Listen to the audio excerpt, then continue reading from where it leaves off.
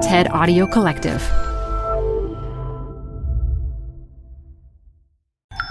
This TED Talk features storyteller Bill Bernat, recorded live at TEDx Snow Isle Libraries 2017.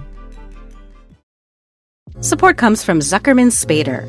Through nearly 5 decades of taking on high-stakes legal matters, Zuckerman Spader is recognized nationally as a premier litigation and investigations firm. Their lawyers routinely represent individuals, organizations, and law firms in business disputes, government and internal investigations, and at trial, when the lawyer you choose matters most. Online at Zuckerman.com. Support for TED Talks Daily comes from Capital One Bank. With no fees or minimums, banking with Capital One is the easiest decision in the history of decisions. Even easier than deciding to listen to another episode of your favorite podcast. And with no overdraft fees, is it even a decision? That's banking reimagined. What's in your wallet? Terms apply. See CapitalOne.com/bank. Capital One N.A. member FDIC.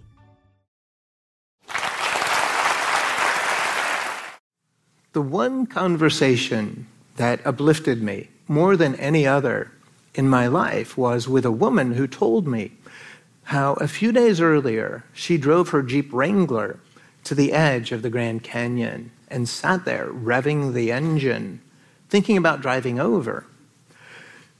Even though I had severe social anxiety, in that conversation, I was totally at ease. She told me what was going on in her life in the days and months leading up, what her thoughts were at that exact moment, why she wanted to die, and why she didn't do it. We nodded and half smiled, and then it was my turn to talk about my journey to a dining table in the hygienic community area of the mental health wing of a mountain town hospital. I took too many sleeping pills, and after they treated me for that, they were like, "Hey, we would love it if you would be our guest in the psych ward."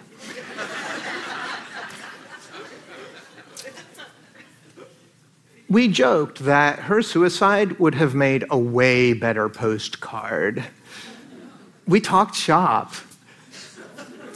She allowed me to be deeply depressed and have a genuine connection to another person simultaneously. For the first time, I identified as somebody living with depression, and I felt good about it. Like I wasn't a bad person for it.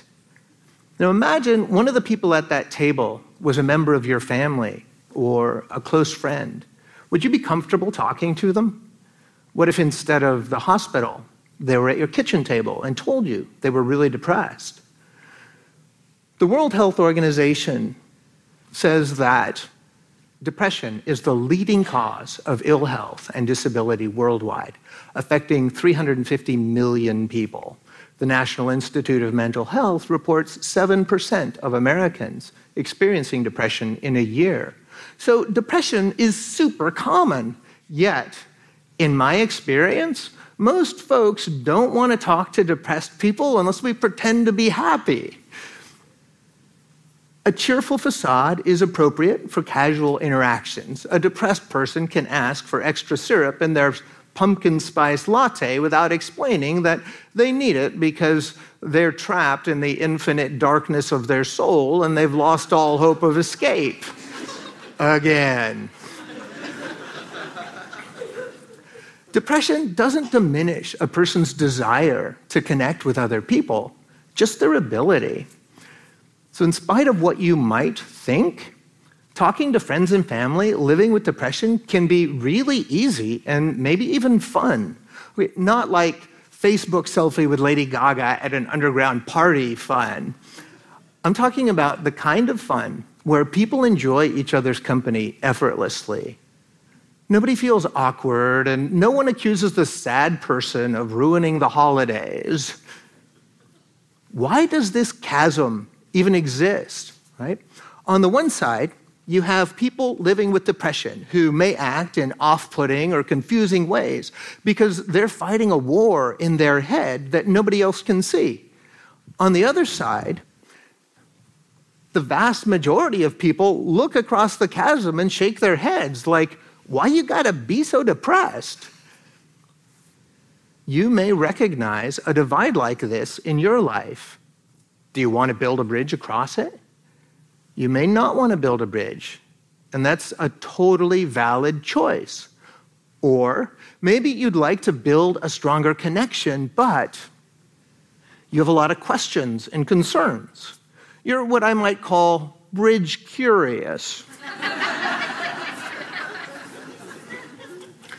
Here are some possible reasons why some of you may avoid depressed people. You might be afraid that if you talk to somebody while they're depressed, you're suddenly responsible for their well-being. You're not expected to be Dr. Phil. Just be friendly, more like Ellen. You may worry that you won't know what to say, and every attempt at conversation will be awkward. And the only time you'll feel comfortable is when you both just give up on talking and stare at your phones.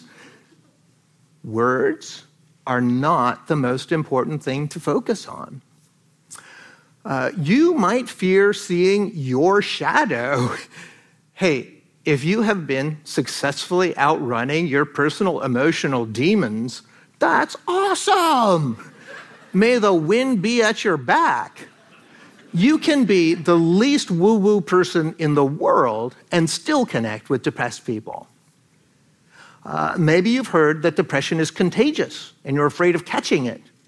Bring some hand sanitizer. You're much more likely to catch the joy of human bonding. Maybe you see depressed people differently. You think of them as flawed or defective.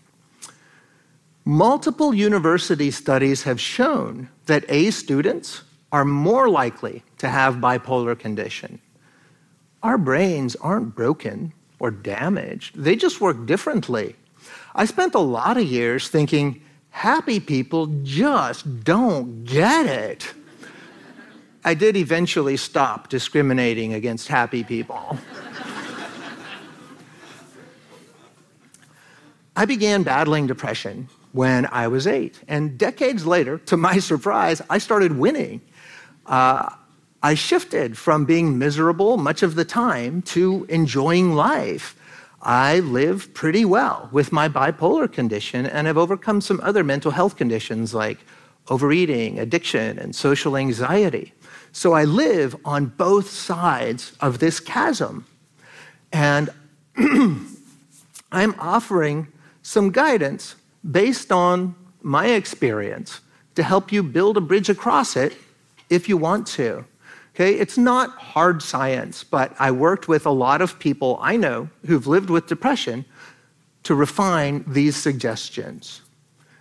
Okay, first up, some things you might want to avoid, some don'ts. One of the most off-putting things you can say is, just get over it. Great idea, love it. It's just, we already thought of that.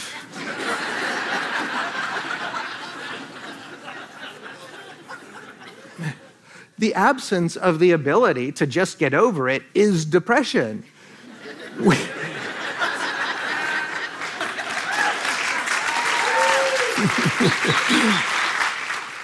We feel it in our bodies. We feel it in our bodies. It's a physical thing for us. And medically, it's no different from telling someone with a broken ankle or cancer to just get over it.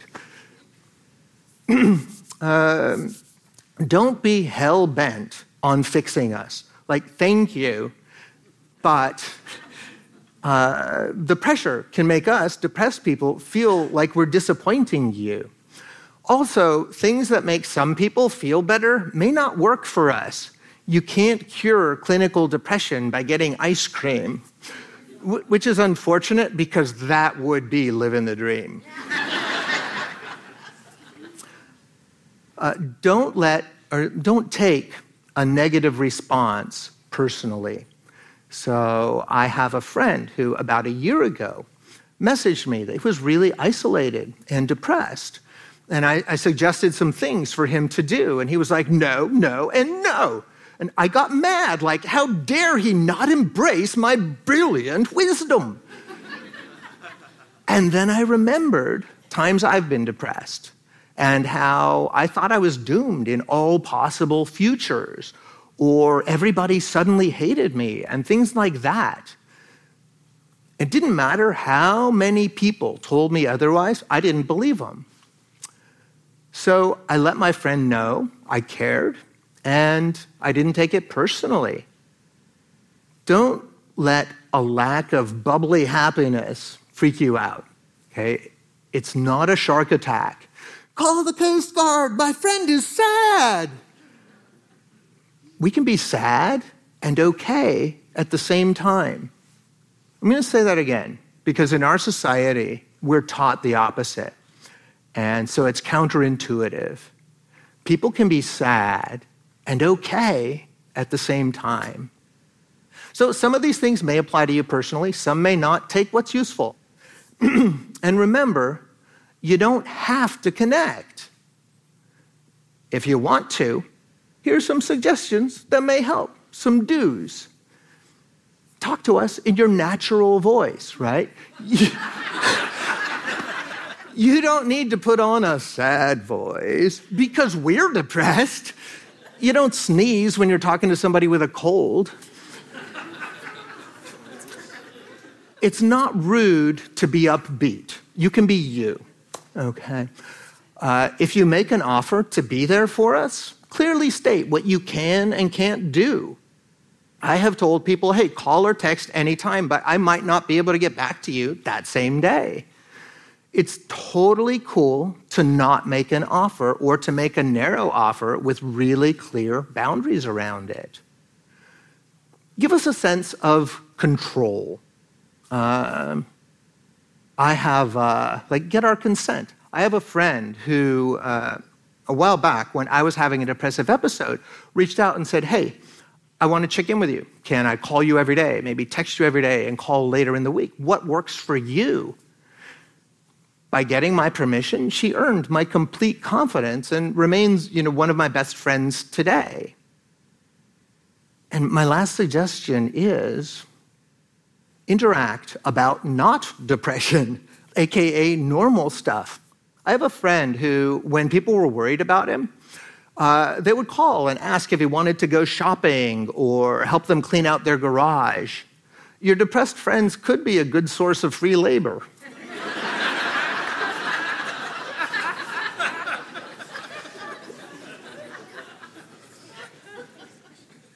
What I'm really getting at is invite them to contribute to your life in some way, even if it's as small as asking you to go see a movie that you wanted to see in the theater. So that's a lot of do's and don'ts and maybes, and not by any means a definitive list. The thing to remember is that they're all grounded in one guiding principle. It's what allowed the woman in the Jeep Wrangler to start me on the path to recovery without even trying. She talked to me like I belonged and contributed exactly as I was at that moment.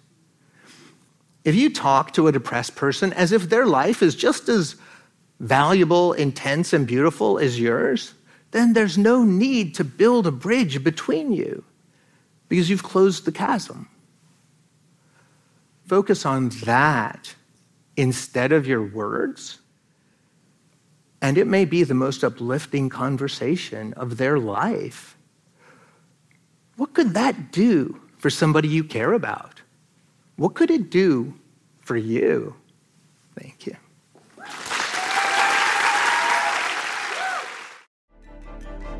For more TED Talks, go to TED.com.